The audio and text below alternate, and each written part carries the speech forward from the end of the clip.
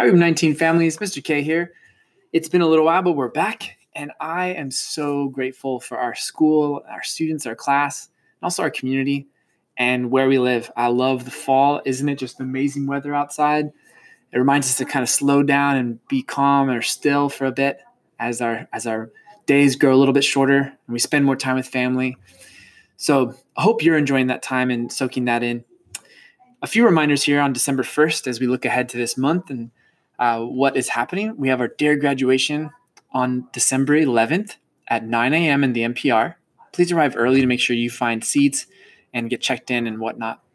On December 16th, we have our Monday morning meeting at 8:30, which is a great time to get connected with our community, hear what the principal has to share as far as upcoming events and events that have passed.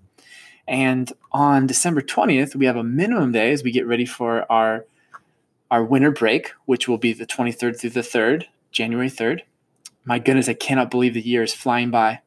Some talking points from this last week, or last couple of weeks, is we really emphasized our vocabulary work on vocabulary.com. We're growing and expanding and elevating the word choice that we use so we can express ourselves effectively. We also introduced a new song. If you're fans of Jimmy World, you know the song The Middle, which just really sends the message and reminds us that it doesn't matter what other people think. When we're working hard, we're doing what we believe in. Others might talk behind our backs, but that's not something we should pay attention to. Keep our head up and keep on going. Find those people that resonate with us and we can trust.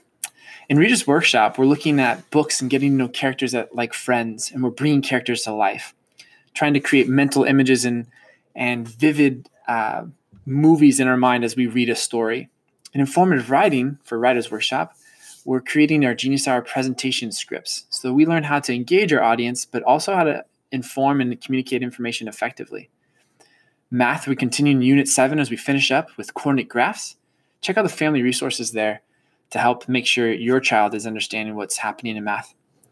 History continues with Threshold 6 as we look at collective learning and how people of ancient times pass on what they learned and improve upon that together from foraging to agriculture and so on.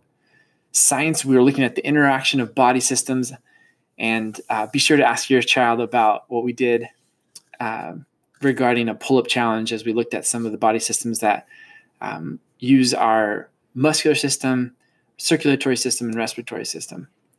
And as always, make today awesome.